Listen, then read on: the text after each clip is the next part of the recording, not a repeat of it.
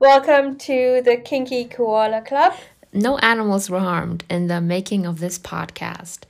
And today we're talking to the elusive author that I've been trying to get on my podcast ever since I started it a month ago, I think. Now it's been a month since I started it. We've been trying to get this done for weeks now. There's been some time zone changes, some moving around. For me, it was like university, books, whatever. And well, now we finally have her here.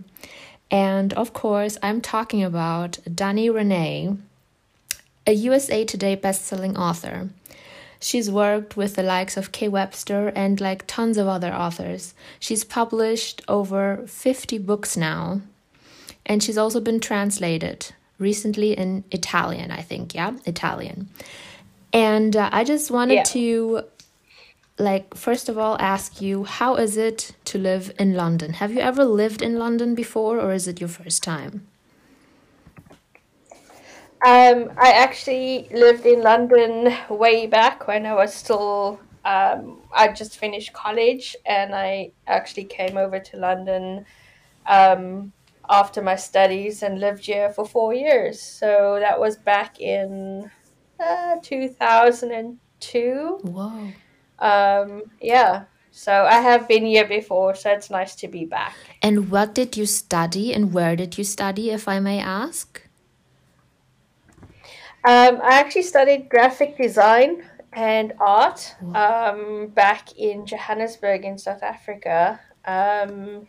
And yeah, I mean, as soon as I finished school, I've always had a creative streak. So yeah, I went into graphic design and qualified with that. So yeah. So wait, let me get this straight. Are you a like Johannesburg native and you were just moving to the UK for like studies and stuff, or like, because you have like your accent sounds British to me, but that might just be my ignorance because like, yeah. um, no, I am South African. I was born and grew up in Johannesburg. Oh. And I lived in the UK for 4 years and I went back and then moved to Cape Town, which is also in South Africa, and lived there for 8 years before coming back to the UK. But I do tend to, everybody calls, like my friends call me an accent chameleon because if I spend a lot of time around someone with a specific accent, I pick it up quite quickly. Mm-hmm. So I mean, I remember when I was here, when I was younger, and I worked in a pub, and my boss was Irish, and I would pick up specific words and what the pronunciation. Mm-hmm. Um, so yeah, it was quite funny because I remember going back home after living here, and my accent was completely British, like. Um, you would never have said I was South African, so That's cool. I noticed that. I mean, my accent is a mixture of everything. Like it's a mixture of Greek, German, American English, and then British English because I lived in the UK for a year. But it just yeah, it's a slippery slope, and I'm very undefined. So it's just yeah. I totally understand that. So I saw like you walked around in town in London the other day. How is it like with Corona? Is it busy, or are people like Corona town? Um, well, since the lockdown eased last week, I think it has been busier. Mm-hmm. I find it really strange though because when I was back in South Africa, we were very strict with wearing masks anywhere and everywhere we Mm-hmm. went. Whereas in London or in England, I find because I was in Manchester for a Yeah. while, I find that less people wear masks. They do obviously in the store because when you walk into a shop, you have to have a mask on. But just in general, people don't wear. masks if they're sort of walking down the road, no matter how busy the sidewalk is or anything like that. So that I find really strange. But other than that, it has been pretty quiet. And I mean, um, London itself is always a busy Yeah. city, but it is really really quiet compared to what it usually is like. Yeah, like when I remember London, I have been there. I haven't lived there, obviously. I've only lived like in the north near Manchester. I love Yeah. Manchester. I lived in Sheffield, but like it doesn't compare to London. Like, the times that I've been there, like it's one of probably the busiest, like, because I've never left Europe. So London for me is like the busiest Yeah. city I've ever been to. So yeah, like Yeah. I've personally I've stayed at home. Like I've been for a year now. I mean I went to France last September, but that was very quiet because it was like a beach town. That doesn't compare, but Y- yeah, in Yeah. Germany, I think people do wear, like, where when I go out, I see people wear masks, but I can't be really trusted because I don't really go to shops right now. I think we're in a third lockdown, but I haven't, like, I Yeah. don't notice that because I'm at home all the time. I haven't Yeah. noticed that. But yeah, people are getting frustrated. But I think the UK has like vaccinations on roll and people are getting vaccinated. I'm not sure. Yeah, I mean, they are working quite quickly with regards to that. I mean, a lot of, I think they're, at the moment, I think they're on the over 50s. So they have done a good job with Mm-hmm. it. And the numbers have dropped quite a lot, which is good, Mm-hmm. obviously. Um, but yeah, every now and again, it is quite strange to see people sort of not wearing masks. Even when we first arrived, it was quite strange because we obviously came from um, South Africa where masks were compulsory Mm-hmm. anywhere and everywhere. So yeah, How was it at the airport? Like, I'm curious to know because you probably like went to a couple of airports until like, or like, yeah, how was it at the airport basically traveling in yeah. Corona times? Um, Well, we had traveled from Cape Town and we had a very short layover in Qatar, which was really nice. Mm-hmm. They were really, really good. The flight was the first flight was busy because we had to take two flights. So the first flight was quite busy, but the second flight from Qatar to Manchester was actually really good because they had blocked off all the middle row seats. So you'd have a window and an aisle seat with people in it, but the middle seat was blocked off, so there's nobody there just to sort of space people out, which was pretty good. Mm-hmm. Um, and yeah, so I mean, it was easy enough to sort of um, get on. They ushered us, they ushered us from one gate to another to make sure that we were, um, got to the connecting flight as soon as we could. So yeah, it was pretty good in that sense. I really enjoyed flying with them. I would probably fly with them again. Um, Quite a good airline, and yeah, I mean everybody tended to be quite responsible. I mean everybody obviously had their masks on and stuff like that, so it was pretty good. Um, but yeah, it's definitely not fun when you're trying to just like get somewhere and you're tired and people are like sending you down corridors and you have to go get checked and they make sure that you've got your certificate because you had to get a test before you left and they check all your tests and Mm-hmm. stuff, so you had to have your corona test and stuff like that. So yeah, it was quite stressful in the beginning because there's just so many documents that you have to have on you. But other than that, it was pretty straightforward. Because like the flight from like where you were from South Africa to like Manchester, I suppose, is also very long. So on top of that, to have all the corona regulations, I can't even imagine. Like, we're thinking of going to Greece, and I'm already panicking. Yeah. And meanwhile, like, you probably had to travel. You traveled half the world to get here, and yeah, man, I don't know. I'm a bit paranoid still Yeah. to like consider it. I mean, my yeah. Um, no, I mean, yeah, we all got. Everybody has to have a test, which is a good thing. But then also, you get hand sanitizers, and they are very, very, you know, good with that. They're very strict with that. So, yeah, at first I was stressed because I thought, oh, this is going to be horrible and I'm not going to like it. And it was fine. It really was. It was really fine. So,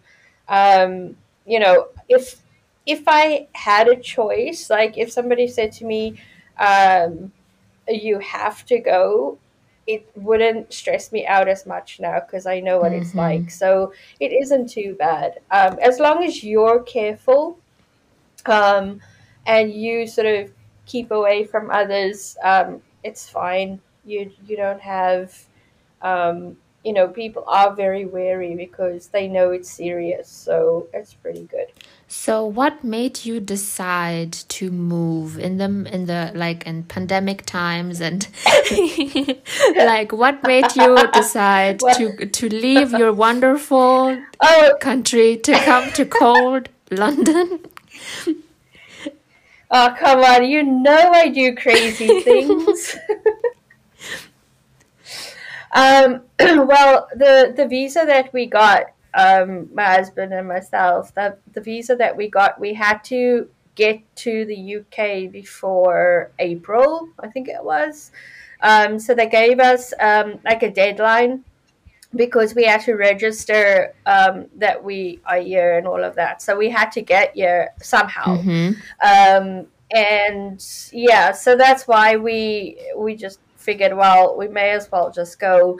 And also the thing is that if we had to delay it, we'd have to pay for an extension visa, and it would have just cost a lot more. So yeah, that's why we did it during a No, pandemic. and I mean, like, what drives you to like, is there a plan for you? Is it better for your work to be in the UK, or was it just you miss the UK? I mean, I miss the UK too. I'm not gonna lie.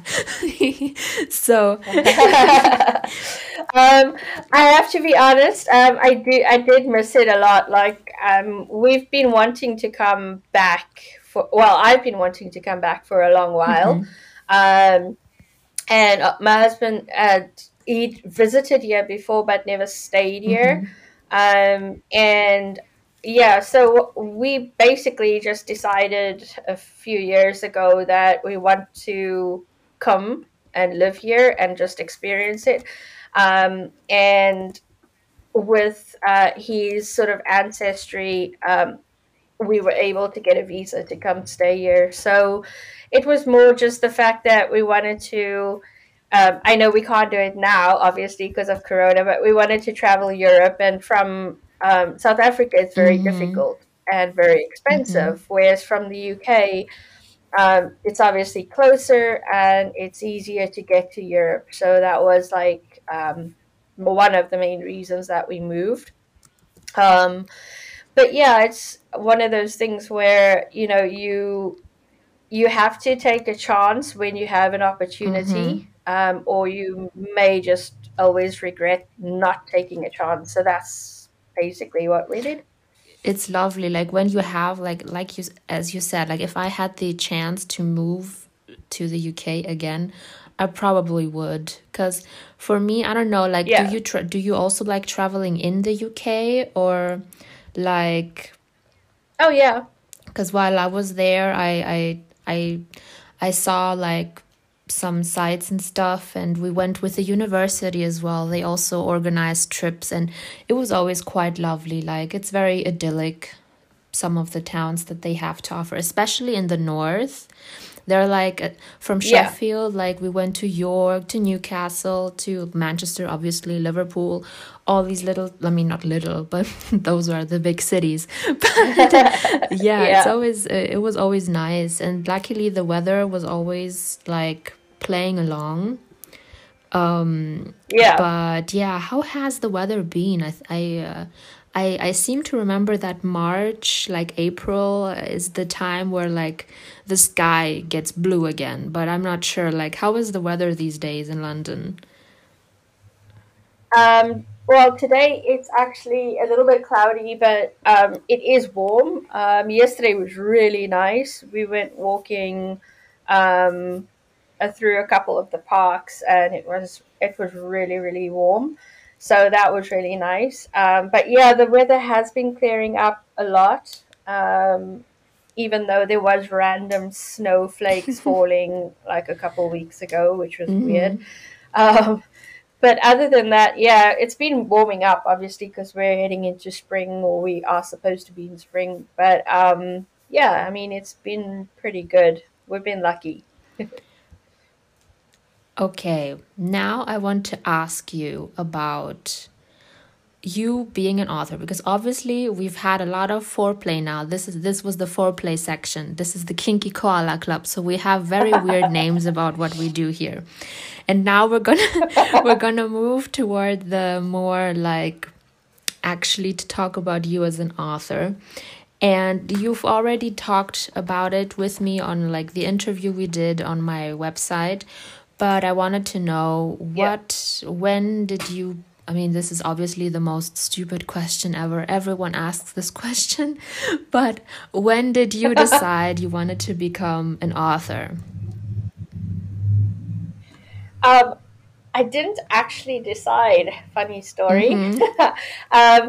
Well, it happened by accident. I always say that, and it sounds weird, but I mean, I've always written Mm-hmm. stories. Even when I was at school, I used to write like very short stories, which will never, ever, ever, ever be read by anyone. But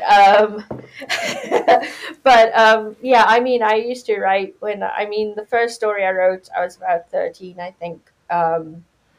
But I didn't write for a very long time after high school because I was busy studying and everything, and I sort of put it in the back of my mind.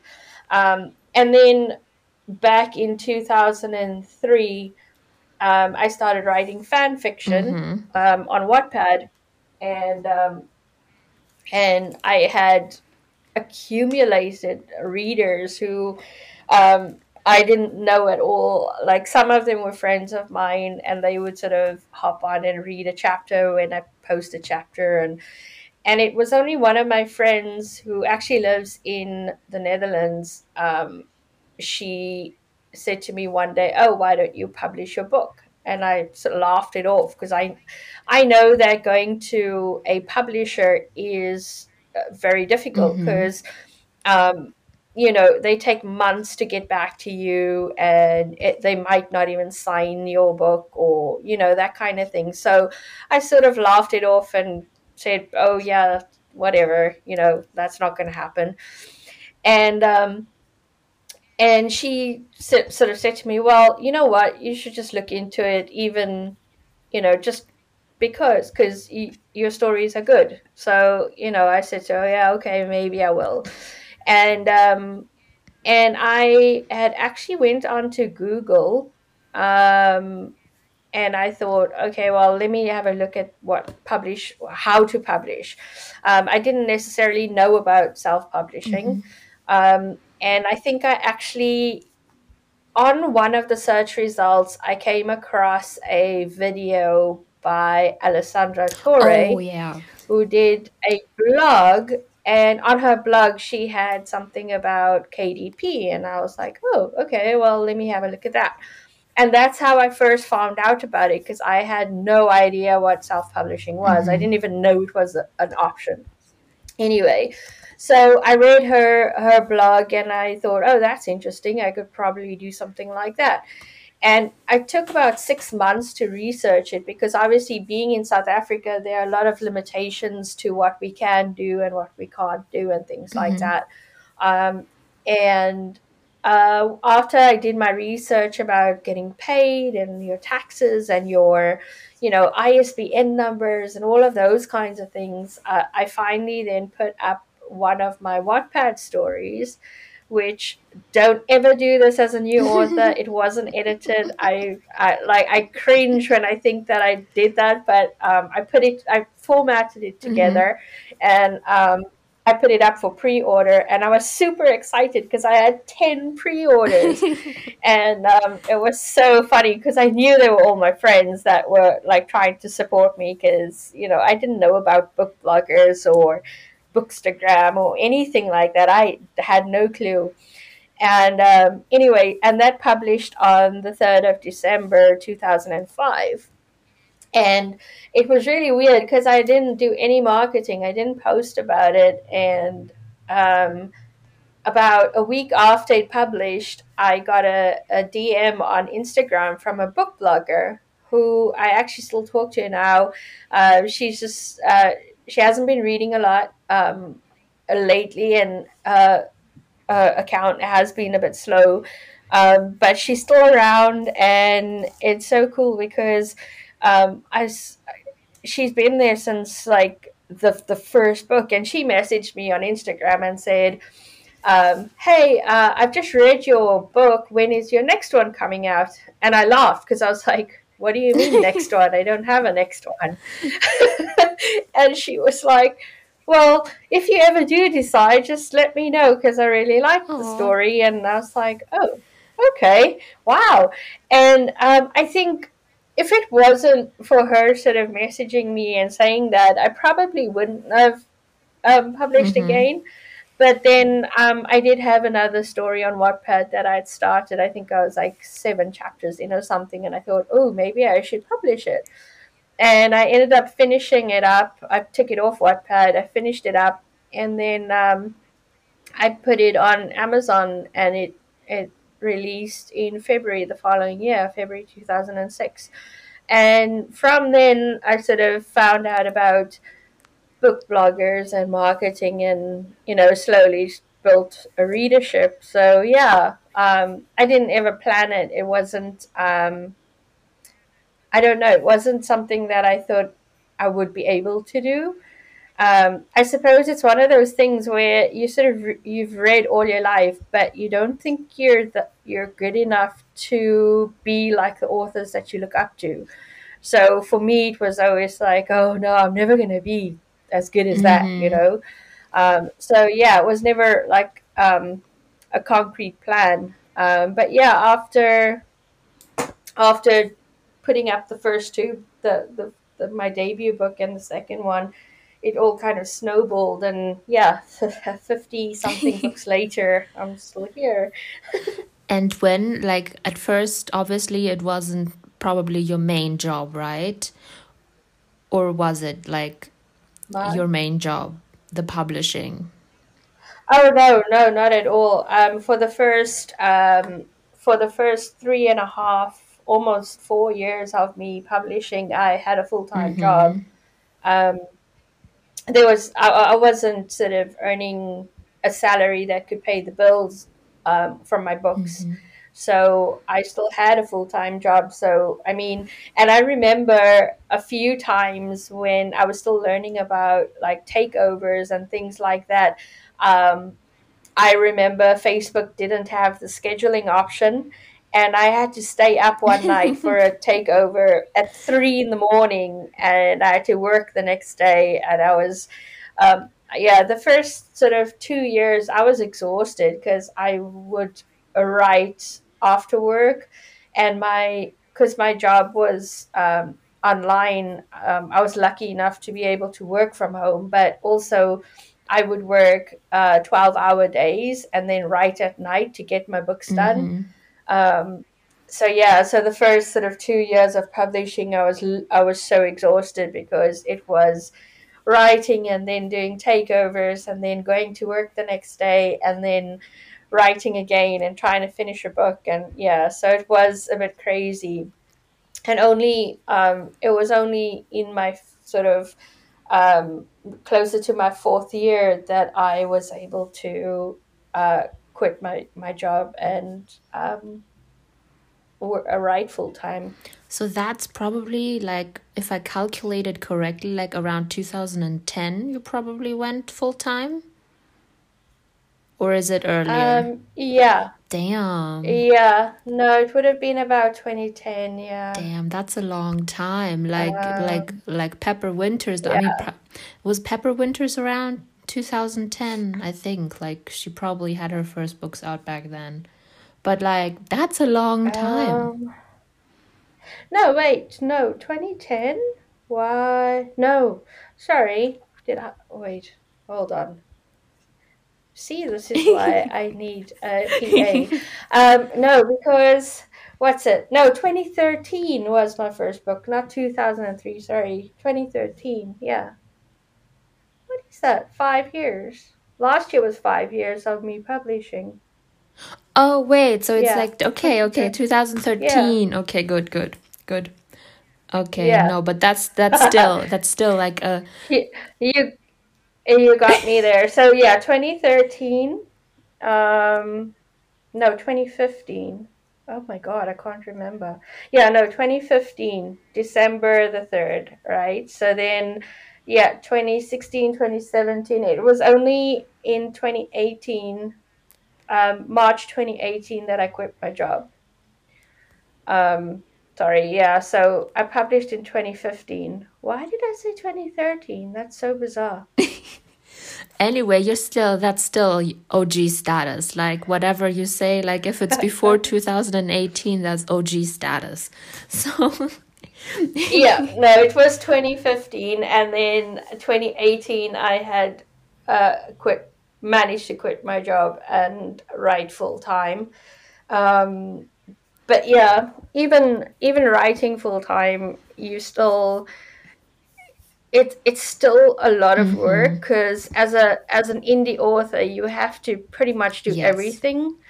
You have to do your marketing, you have to do your promotions, you have to make sure that your covers are ready and your book's done and the proofing's done and things like that. So it's a lot of work. And I know, like, a lot of I've mentored a lot of authors who are new, who have said, "Oh no, I'm sure it's going to be easy." I'm like, no, it's not at all. I noticed that firsthand. Like when I started in October, I put up my pre-orders and Yeah, I was like, I'm going to release my first 4 books back to back to back, and it's going to be amazing and super easy because I've already written them. And now it's April, and I'm super yeah, exhausted. I don't know where something yeah. starts, where it ends. I don't know where I go from now. Like, what's gonna happen? Like, did I do the right thing? Yeah, Like, it was, yeah, it's definitely a struggle because we're doing everything on our own. And yeah. how is it to be a full-time author? Like, other than like, do you like write like 10 hours, or is it like, how is your time schedule in a day, like your personal time schedule? Um, well, it depends, because if I've got admin to do or emails to respond to, I'll usually try and do those in the morning. But if I wake up and there's a scene that I want to write, then I'll write. So not every day is the same anymore. Because obviously you don't have a 9 to 5, so you don't have to be in the office at 9. But I am quite strict that by 9 o'clock I'm sitting at my desk. So whether I'm responding to emails or I am, doing something else, I will be at my desk and writing something or responding to something or whatever it may be. And how? Because I've been noticing this with myself. Like this past week, I've decided to make a schedule for myself for social media, because I was noticing Yeah. that I was spending too much time on social media, and I just wanted to like maybe take, not cut it off entirely, but like take a break. Like for me, for example, I say to myself, after 2 p.m., that's when you can go on social media. Like I want to break this habit of waking up and checking my Instagram right away. Like I wanted to Yeah. do that. Like Yeah. how do you cope with like social media? Because obviously it's a big part of like our marketing plan and like keeping in touch with readers and stuff. Like do you feel an obligation to like constantly be online and like check everything, or like are you in a better phase than me? I have to be honest. I was for a long time. I was constantly like online because I knew that was how I would communicate with my readers and how I would connect with them. Um, and I mean, I find that social media has become quite toxic. Just you know, over the last sort of year or so, it's become almost draining because every time I open it, there's some drama or something Mm-hmm. happening, and I try and stay away from that. So I'll hop onto Instagram, and I will thank everyone for sharing a teaser or whatever it may be. So I try and do that as often as I can, but I do try and limit my time online. So I try and spend an hour on Facebook and Instagram as like social media, and then if I do have time, I'll go onto TikTok and upload a video or something like that. But I don't spend as much time on social media as I used to Mm-hmm. at all. Mainly because last year I was quite busy, so I just didn't have the time. But I found that the less time I was on social media, I was more productive, and I was less stressed, I guess. But there is always this expectation that authors have to be online 24/7, and like it's not feasible. Mm. Like you have a life outside of your books. As sad as that is, you do have to you do have to take a social media break every now and again, just to get your head right again, because social media can be quite crazy. It can. It has resulted. For me, for example, I've been offline this, I mean, offline, I'm still online, but like I have my time limitations. And I've been on YouTube instead, looking at dog videos, like, because I'm writing a dog in my Yeah, book. And I'm because I've yeah. never owned a dog, so I'm looking at videos on YouTube, and I'm like, I'm researching. I'm doing this for a very specific reason. This is not because I'm bored. So yeah. Speaking about like the toxicity and stuff, was it like, I don't know what exactly, maybe it's because of Corona and because everyone is like at home all the time. Like, how did we get here? Because I don't know, like at first, when I mean, I'm a very young blogger, I haven't been around for a very long time. But Yeah. like, was it like that before, or is it just that the masks have dropped and now like people are getting exposed? Like, what's can you, as an OG of the indie industry, like shine some light on this? I don't know if I'm an OG. I haven't been around for that long. I don't know. I've always been very much on my in my own little bubble. Like, I mean, I obviously have my author friends who I've known for ages, and I chat to them. But just in general, I just try to spend as much time away from any drama. If I do see something happening, I just tend to veer very far past it. I've just learned that as an author, being almost in the spotlight all the time, you need to be honest with yourself and the people around you, but also you need to be professional, because it is a business. You're not, you know, you're running a business. It's not, you know, high school or something like that where people can do whatever they please. I just feel that you have to respect those and remember where you come from.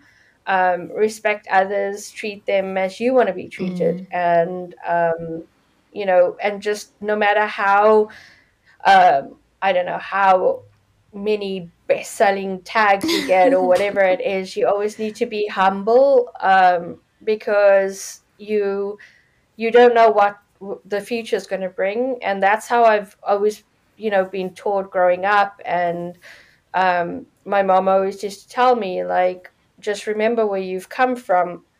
No matter where you end up, you don't know what the future will hold. So I've always just been like that. I'm very much, you know, I'll try and help anyone who asks for it. And, you know, if someone I see is in need or needs to talk, I'll always reach out. But I try and keep my circle as small as possible, just mainly because I just see like just things going toxic, and it just makes me sad. So I feel that we should all support each other. We're not each other's competition. I mean, there's um you know, there are so many readers out there. It's not a competition. So I just feel like treat each other with respect. And you know, if you sort of don't like someone, then just, you know, don't talk to them. I just don't see the point in starting drama and stuff like that. So yeah, I keep to my circle and to my little reader group, and that's it. Yeah, because like what I see, obviously, this is not a business limited to one country, for example. Like we're working Yeah, on things with people from like Asia, from like Australia, from the US somewhere, like maybe somebody is in Hawaii, I don't know. But like obviously yeah, like the legal regulations of things are different in every country. But it's I don't know. I had like while you were talking, I had this amazing question in my mind, but then you kept talking and you distracted me, and now I have forgotten the question. sorry. I was like, basically like my fascination with it, because I already was like, I'm from a small town in Germany, and I never saw a lot of things. To people, I was the most exotic thing they knew, because I was Greek. But Yeah, going to like the UK and being with all these international students and like forming this international community, like that's what I like when I'm on like Bookstagram and on like forums and everything, that we are all from all these different countries and we're working together and we're sharing our yeah, love for things. But then again, also yeah, you get a couple of scammers that way as well, like from all sorts of countries, even from Germany. I yeah, see so many people like doing things that legally it's not like for example, speaking of researching how to publish and stuff, in Germany you have to send in your book to the National Library, and yeah, I always like dread that. I always say, oh my god, like will my books arrive in time so that I can send it to the National Library, because they can send you like a notice that you didn't hand it in at the right time, and then you'll be fined and stuff. But anyway, so yeah. I'm just like I had a question. I'm just trying to remember right now, but I've forgotten it. It's gone. It's over. So I'm going to move on now. But yeah, we've discussed the toxicity that's been going on. But like also it's a bit I don't know, like sometimes it's very difficult to find who you can really trust, especially like after the like after summer last year, like. And Yeah, when I like also when I talk to you sometimes, or like over winter and stuff, when I was beginning, and like like you say one name and then immediately there's a backstory to go with that name. So obviously I think reputation is a big thing. Like you said, you have to be professional and like Yeah. try to not dig your own grave. Yeah, I think, I mean, it's one of those things where um you have to be professional. If you were in an office job, it would be the same thing, you Mm, know. You just yeah, I don't know. It's like you just, especially with social media around now, you just know that um if you say something wrong, you know, it can be taken the wrong way, mm, or screenshots and that mm-hmm, kind of thing, which, you know, if you just keep your nose clean and you write your books and you chat to your readers, that's why we're here. We're not here to you know, sit around and be like we're in high school or something like that. We're here to write books and share our love of books, and that is, you know, that's why we're here. So why are we changing it to focus on negative things? So yeah, it's one of those things where that's what I sort of think and that's how I mm. feel. So that's what I do. Like my books are my focus and my readers are my focus, um and I've just found that, you know, you obviously do have friends that you learn to trust and you do trust, and you keep them close, and you know, you be friendly to everyone, but though your circle, you keep your circle small. So yeah. And obviously, I've been discussing this with my friends. So, obviously, if you start drama on Instagram and on Facebook and stuff, obviously, Instagram and Facebook are a bit interconnected. But what we've been noticing is that even if, say, for example, author A is canceled on Instagram, and you go to Yeah. Amazon and you see that they're still like I mean not best selling, but like they're still ranking high and they're still doing all these numbers and stuff. So I think I also wanted to ask you, like, because you've been around for like 5 years. You may say you don't feel like an OG, but like 5 years in today's time is like a long time to be, because 5 years ago, I mean, we did have Instagram, and I've been on Facebook since I Yeah. was a baby, basically, like since 2010.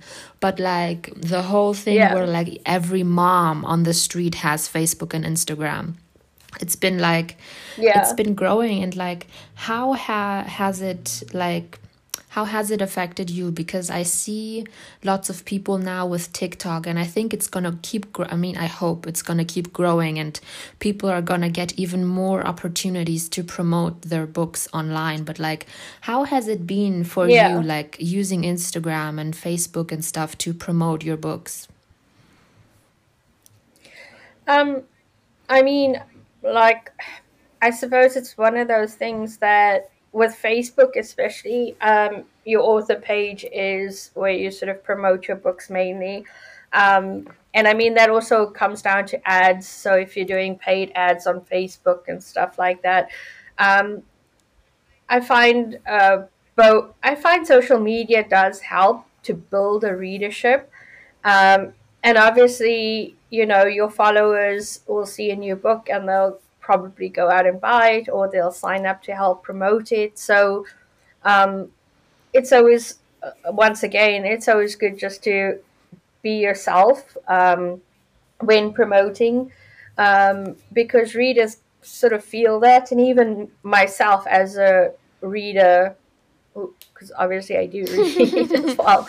So even myself as a reader, it's always cool to sort of see authors sharing bits of what they're doing, or their pets, or their life, or whatever it is. So just be yourself and be, um, you know, don't sort of try and, I suppose, fake it, because readers do pick that up. But social media is a place where you can actually build your community, build your readership. And I think it's a good thing because um, there's a lot of positive as well. There's a lot of amazing ladies that I've met, yourself included. So it's it's a place where you don't feel alone, in a sense that no matter where you are in the world, you still have friends. Like you can reach out to someone on a message and go, hey, how you doing, or want to chat, or whatever it may be. So it sort of also helps you feel like, oh, there are others who enjoy what I do. And that's where I suppose the romance community started, and it is still there. So I think we need to get back to the reasons why we're online, is to share our love of books, and our love of our bad boys and our alpha males, and you know, um, so yeah. So I think we need to sort of get back to that, instead of focusing on the negative that's happening. Yeah, because like the more you focus on the negative, the more it spreads. The more like you talk, you Yeah, dish it out, the more people find out about it, and the more sales and reads and whatever this person gets. So for me, it's always like, if I know that I don't like something, I will try to, like, when if I'm not obsessed with it, I will just try to like remove myself from the situation. And like I'm trying to yeah, do this more as of now, like, yeah, because I've noticed like there is no use, like, especially like you said, screenshots nowadays. I'm trying to be better. I'm a bit emotional. I'm an emotional mess sometimes. And I get a little out of control. But like, I'm trying to be better for this year. Like, that's my goal. By the end of 2021, we have now. Yes, we're already in 21. yeah, I'm trying to be a bit more, chill, and just, share some hot boys and some cute dogs and leave it there. Like, leave it there. yeah. So, speaking, now that you've mentioned you have books that you read as well, I ask that to a lot of people because my answer is always the exact opposite of what the person that I ask the question to says. So, do you read Yeah. while you write, or are you also one of the authors that has like writing phase and then you'll read a bit and then you'll write again? Oh no, read and write. Yes. So I tend to like, if I get an arc of something, then I'll obviously read it and try and get a review out for the author. Um, but I tend to try and read something different than what I'm writing. So um, if I'm writing a dark romance, I'll tend to read more suspense or thriller or something like that. I can't, or I don't read romantic comedies. I don't know. I've tried and I can't. Um, but I mean, yeah, I quite like sort of dark, obviously dark stuff. I do like bully romance and mafia and MC and stuff. So depends what I'm writing, but I'll generally read something that's not in the same genre or trope. Um, but yeah, I read when I write all the time. So yeah. That's great to hear. Now I can say that Dani Renee is like me because I also do that.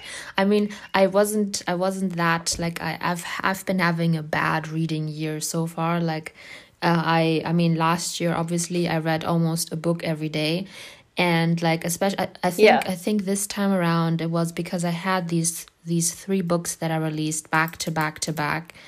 And even though they Yeah. were mostly done and they only had like they needed finishing touches, I still felt so Yeah. consumed by it, especially because I'm new and I'm trying things out. I don't know, like, I'm not in the routine of this needs to happen then and then and then. Like, and that's like, I Yeah. had too much stress to just, release something, to read more than like, so yeah. And basically, because like I'm currently struggling with it, how do you deal with writing dark? 'Cause I don't think I've read every, like, I need to go back and read more of your catalog, but over winter I think I read, what's the series called, Crave, and all of that, the BDSM. How do you deal with writing that sort of thing? Um, it Yeah, I suppose it depends on on my mindset at the time. I remember Crave was actually the first dark romance I ever wrote, and that was way back, 2016, I think. That was the first like at the time I thought it was really dark, and then I've read other books recently and gone, oh, it's not that dark. Um, but I think that book broke me in a good way because I had such a book hangover from writing that, and I've never had a book hangover from writing a book before. Um, yeah, I think it was also because it was my first dark romance, so I was just like I was overly emotional. Um, I have cried a few times while writing different stories, but that just yeah, that was I think that's why if anybody ever asks me what book should they read of mine, I generally go for that one. If they say they like dark romance, I usually choose that one because I don't know. I think yeah, being my first dark romance, it sort of has a special place in my heart. But um, I I suppose when I'm writing dark stuff, I finish it, I'll write something completely different, whether it's a novella or um, just a short story or something. I'll write something completely different. I've actually got um, I'm part of an anthology that's releasing um, next week, and I wrote a short MMF little novella after writing A Cut So Deep. Because A Cut So Deep isn't really dark to me, but obviously the storyline is quite Yeah, emotional. yeah. Yeah, so I needed a break from that, so I wrote this like really short steamy little novella. So I do tend to take a break after writing something that's quite intense. I mean, I've got loads of manuscripts that aren't finished that are sitting on my computer that I just wrote because I needed a break. Um, but yeah, I like the dark romance and I like writing dark romance because beside the fact that I do love a good anti-hero, I think that with dark romance, you can be more raw and gritty and edgy and yeah, I think you can dive deeper into the psychology of a character. So you say, I'm still hung up on what you said about the Forbidden series that I read last December, that was your first venture into dark romance. I don't, Yeah. it didn't feel like it. Like I read it and I thought, oh, okay, because it sounded like I really loved it. Like I really liked the series and I can't wait until like you continue it because do you have any information on when it's going to be continued? I'm working on the third book now, which will hopefully want to release it probably in June. So I'm halfway through the third book, and I don't know when I'll get to the fourth book. But at the moment, the thing with me is like I can't force myself to write a book. It has to come to me. And I think with that series, it was just so emotional that I finished the first two books and then I needed like time. And then I took more time. so, but yeah, I am halfway through the third book. So I'm hoping the release date will be in June. Once I actually finish the first draft, I'll make an announcement and start promo and stuff. And speaking of like difficult stuff to write and read and whatever, like do you, as like Dani Renee, do you have like a limit of something that you would never do? Something that you would like to share?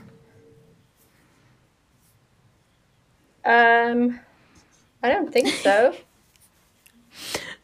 You mean writing Yeah, writing, something? for example, like in dark romance. Like, do you believe in like having like a limit, like even if it's like a thin like like a moral line that's maybe it's very very like low, but you still have it and you're like, I'm not gonna go below that. Oh, I mean, I I don't think so because I've I'll write what the story that the characters tell me. Um, Obviously, I've written a lot of taboo as well, where I've gone, ooh, that's a bit taboo, but um, uh, I tend to trust my characters when I'm writing a story. So if something needs to be told, then I'll write it. Obviously, if I do write anything that I feel needs a warning, I'll have a warning on my books. But um, I don't. It's one of those things that I go, well, never say never because you don't know. Um, um, I haven't really. I think it depends on the story. If something needs to be told in a story, then I'll probably write it. But yeah, um, I don't know. Yeah, that's a good question. You've stumped me. Uh, I suppose it's one of those things where if abuse and stuff is quite difficult to write about, especially child abuse and things like that. But if you need to explain why a character has issues or something's wrong, you have to tell the reader what's happened in the past. So I might not go into complete detail and stuff, but I will hint at something that happened in their past if that's what's happened. Um, so yeah, I mean, it depends on how much detail goes into a story, but yeah, I'm always wary when I'm writing about kids because obviously that's like Yeah. I'm not going to read something with underage kids and stuff like that, and that's I suppose that's my limit.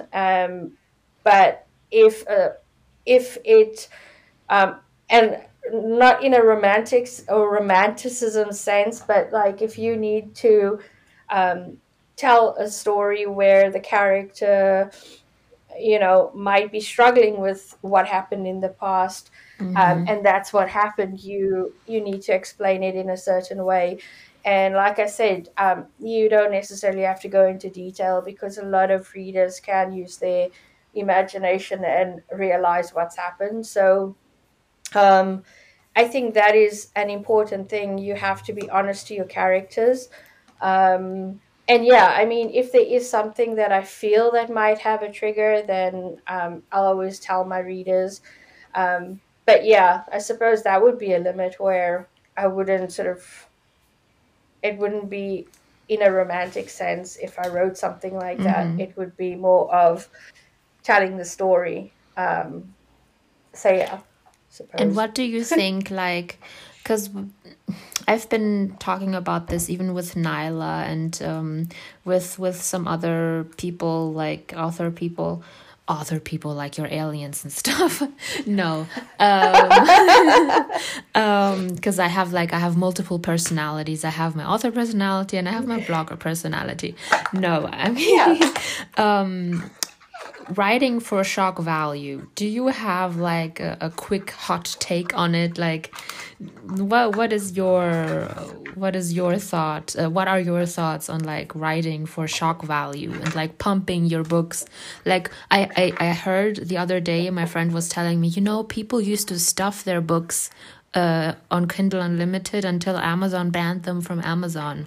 And then Yeah. I'm like, now people stuff their books with shock value. Like, what do you think about Yeah. it? Um, See, I personally would never do that. Like I don't see the point in it because if your story is good and your plot is good and not everyone's gonna like every book. That is what I've learned, and that's fine. But if you have to put something in just for shock value, then I feel then why? Like there has to be a reason why. Are you trying to get readers talking, or is it just because you're struggling with the storyline and you thought, oh, I'm going to drop this in because everyone's going to be gasping Yeah. and shocked at it? But I personally wouldn't do it because I feel that a story, you have to tell a story authentically, and dropping in something for shock value just feels um, fake, I suppose. I don't know what other word to use, but I feel like uh, you shouldn't need to do that to get readers to enjoy your story or read it or talk about it.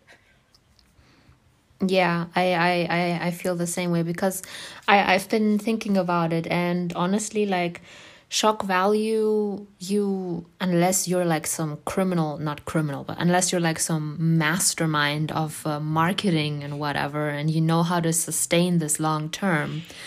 Like I think Nyla also said that yeah, you can have shock value and you can have people talking for 5 minutes, but like what happens for the rest of the Yeah. hour? Like you're Yes. Yeah. sprinting, and you don't realize that you should, you should consider like your long-term situation, and like how much is Yeah. enough? How much scandal can you take until people are sick and tired of your scandals?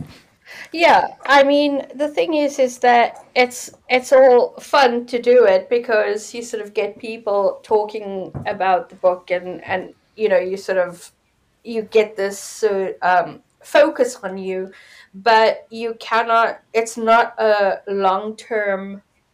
It's not. It can't be used long term because what else are you going to put in there to shock them after you've done the worst?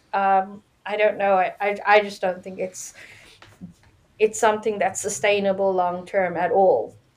Um, so yeah, I honestly, for myself, I don't see the point in doing that. So, speaking of shock value and something that you don't have in your books, let's talk about your books and speak about how you don't have shock value in them. Um, so basically, I think, do you have any releases before Bitter Truths comes out, or is that your next release? The next one is Bitter Truths. That's on the 30th. Mm-hmm. There is an anthology next week as well. I think that's also on the 30th. Of course, I went and scheduled both on the same day. Anyway, Bitter Truths is the next one that's coming out. That is the conclusion to Crimson Falls. Mm-hmm. I did actually leave quite a few of you shocked at the end of Bitter Vows, so I'm very sorry for that. You did indeed, but we're going to pretend like we don't know what happened in the book, because if we do, then I'm just going to um, start talking, and I don't want to do that. yeah. I'm not a huge fan of cliffhangers, but that one had to be done. But yeah, so Bitter Truths is the next book in the Crimson Falls duet. And then I know a lot of people have been asking about some secondary characters in the series, and they will be getting books. So yeah, they're in the works. And I was thinking, like, with A Cut So Deep, do you have, like, I think you have plans for more from A Cut So Deep, but, like, do you have any news on Yeah. that? Yeah, I have the second book, which I haven't. I don't think I did the title yet, but yes, the second book is follows Cassian, which is the older brother, and he and his girl are coming. I've actually started plotting it out. I've got the storyline. I just need to sit down and write it. I was going to start it in January, and then obviously we had to move, and things just went crazy. So, um, but now that we're settled, and I have my desk and my office and everything, I will be writing a lot. So yeah, so I've got the second book in the Thorns and Roses series that's coming this year, and then yeah, that's the next one that I've got to work on, and he's the eldest brother, so he's gonna be fun to write. So last year you had The Devil's Plaything, right? That was like very early in the year. Was that your last Mafia release? I don't know. Let me. Yeah, that was actually yeah, that was in March. That was my first Mafia I've ever written. Oh. Um, yeah, I had never wrote Mafia before that, which was quite cool because I um, I actually had that story on my computer for probably 2 years. Mhm. And it sort of sat there, and then I went, okay, you know what? I actually just have to publish this at some point. And then yeah, uh, that was uh, that was the first Mafia that I ever wrote. Um, but I do have a plan for Victor's right hand man. Um, his book will be coming as well. Mhm. Um, so yeah, we'll be writing more Mafia soon. It like once again, like you say, it was your first Mafia, your first dark romance, and I'm like sitting there. You well. While I was reading those books, I always thought like, oh, okay, this is like a seasoned person, and they know exactly what they're doing. They know all the right things to say. So yeah, that's nice to think about. Well, that's a good thing. Thank you. No, but like for real. So let's just move on to like the final part of the podcast, the aftercare. So what are some of the favorite things? What are some of your favorite things that you like to do outside of writing? Um, I tend to binge watch series a lot. Um, I like being outdoors as well. I mean, obviously in Cape Town Yeah. we had a lot of hiking trails and stuff, which we did a lot of. But since we're back in London, um, we've been doing a lot of walking and exploring, mainly just doing the tourist sites. But hopefully once my husband can get like time off work and stuff, we'll be sort of traveling around England just to explore it. Mm-hmm. He's a runner, so he'll be doing like marathons and stuff, and then I'll just go with him. Um, so yeah, so we will be exploring a lot. But yeah, I love traveling. I'm looking forward to traveling to do signings. Mm-hmm. That's one of the pluses of being so close, like here in the UK, because there's a lot of UK signings, which I'm excited for. Mm-hmm. And hopefully traveling back to the US, because I'd like to do signings there again. Obviously, once we can travel. Um, but yeah, other than that, obviously I love reading. Mm-hmm. Um, I don't read very quickly. It usually takes me about 3 or 4 days to finish a book, Mm-hmm. which I know it sounds quick, but it's not. I always feel like I'm reading really slowly. Um, but I love reading. Yeah, I like being outdoors. I like being. I'm not a huge fan of like really hot weather, but I like being sort of in the sunshine and stuff. So when the weather's good, then you'd find me sort of outside. Um, but yeah, reading, drinking wine, that's always good. What is one of your favorite books ever, or like a book maybe that you read every year or something like that? um, okay, so I was actually chatting to one of the other authors the other day, and we were laughing about this because I told her that my book husband. I only ever claimed one book Mm-hmm. husband. See, I'm a You're good girl. monogamous. I only ever claimed one. I only ever claimed one book husband. The rest of them are all book boyfriends, but don't tell them. Um, it was I don't know if you know M. Never. No, but I think you've mentioned her. Sh You've mentioned her to me before. yeah.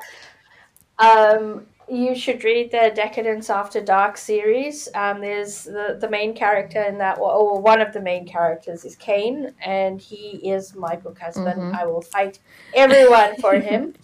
Um, so yeah, so that series, oh my god, I remember picking up the first book and I thought, oh well, I'm just gonna. It was a Saturday morning or Saturday early 11 o'clock in the early afternoon, and I picked it up and I thought, oh, I'm just gonna sit and read for like a couple chapters and then we're gonna go out. And I promise you, I sat on the couch that whole Saturday and I read all three books. Like I devoured them. Um, I think I finished the third book the Sunday morning and I had the worst book hangover. I couldn't read for 2 weeks afterward. Um, so yeah, so that series is amazing. And then also, um, yeah, same author, M. Never, wrote a book called Moto, uh, which absolutely like broke me. And then another author who's one of my favorites as well is Kay Webster. Obviously. Um, yeah, she um, her book, like, yeah, I can't even tell you which book is a favorite because every time I pick up a book of hers I love it. So yeah, like, those are sort of the books that I would say go read those. Mm-hmm. And then yeah, I've got my other favorites. Like I'm so in love with Monica James's new She's so series. awesome. Yes.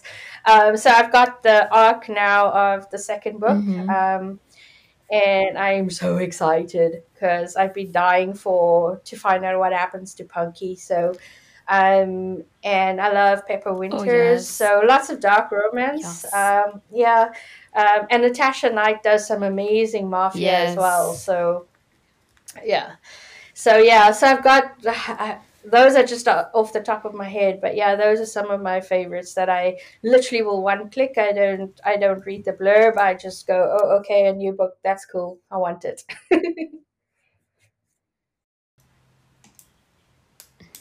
Mm. For me, actually, Pepper Winters and Kay Webster's were like Kay Webster. Say the name right. Put some respect on that name. They were actually my first like dark romance reads ever, and I remember like because I'm like in a small town, everything is innocent, and Yeah. reading like Pepper Winters. I think either Tears of Tess or Indebted. And I was so shocked. I was so shocked by it. I was scandalized. I was like, oh my God, this exists? I don't believe it. Who is this mad woman? And then, like 5 years later, when I was obviously older, because I was reading this when I was a bit younger, like 16 and stuff, Yeah. when I was a bit older, and I read some really trash books, I went back and I was like, this had like a whole universe. And I love how Pepper always like blocks her books in like these like big ass like 5 book series, whatever. And Yeah. and Yeah. then like Kay Webster, obviously like the cucumber and This Is War Baby, like she's just whatever she comes up with. Yeah, it was like back then I had no idea, and I just read like those books on Amazon, because obviously Amazon is a like whole different platform to Instagram and like Facebook and Oh stuff. yeah. And I was only on Amazon, and whatever was like on top of the charts, I picked it up and I read it, and I was like, oh, this is actually kind of interesting. And so yeah, like I also like agree, and Monica James is like so like she is one of like you and like Monica James and like Jenna Hartley. For me, you're like the group of authors Yeah. that I've been like in and out of a lot of teams over this past year. Like I'm a hoe for Bookstagram. And but like they're like a group of teams, like 5 group of teams. Like obviously I couldn't stay in every team, so I had to leave even some that I Yeah. really love. But like you guys, I stayed with you. Because like Monica, you, Jenna, you're also kind and you appreciate your bloggers, and like we feel that. We feel it whenever, like, you know. So Oh, that's good. so I asked that I asked the same question to Nyla as well. So when you have your Yeah. release day, what is the thing you do on release day? Do you have a ritual for release day? um, I do wake up and I will open Amazon just to make sure that the book is actually live, because you know sometimes they do weird stuff and you're like, oh god. But I mean, I yeah, what I usually do is I'll post the graphic on the author page, or I will with a giveaway or whatever it is, and then I'll make sure my street team have the graphics so that they can promote, Mm-hmm. and then I tend to try and hide away from the computer, because if I sit at my computer, then I'll just watch the rankings and the sales and stuff like that. Mm-hmm. So I tend to try not to do that, where I will go out, maybe get some lunch, or we'll go out for dinner or something like that. So I try and sort of go out and ignore the release day. Like I'll celebrate with a dinner or something, Mm-hmm. but um, I but then also I'll open my Instagram and thank everyone for sharing. So that's usually what I do, is just like scroll through Instagram, because I get all the tags, and I'll thank everyone for sharing, because it's always humbling to see how many people share a release. Mm-hmm. Um, Readers, bloggers, other authors sharing it. So yeah, so I love to just say thank you, just so that the bloggers know that I see them, and I'm thankful and stuff like that. So yeah, I love doing that. And then usually by like dinner time, I'm exhausted because I've been panicking and hoping that everybody likes the book. But um, and then yeah, and then my PR company, depending whoever I use, they'll send me like reviews that I can use for promo. So I'll read through those. I don't go on to Goodreads, because Goodreads, I tend to hide away from Goodreads. Mm-hmm. Um, but yeah, I'll generally just make sure that all the graphics are ready for release, make sure my ads are running, um, and yeah, and then make sure that Amazon doesn't do something silly with the book, you know, just like randomly cancel it for some reason. Yeah. Um, but yeah, I mean, I don't have a sort of ritual, but I do tend to have like a glass or a bottle of wine Mm. ready. Mm. But yeah, usually it's always just busy posting. I do tend to jump into some author groups just to post the new release. Um, but other than that, I don't have a very specific ritual. Whatever happens that day, I just like go with the flow, I guess.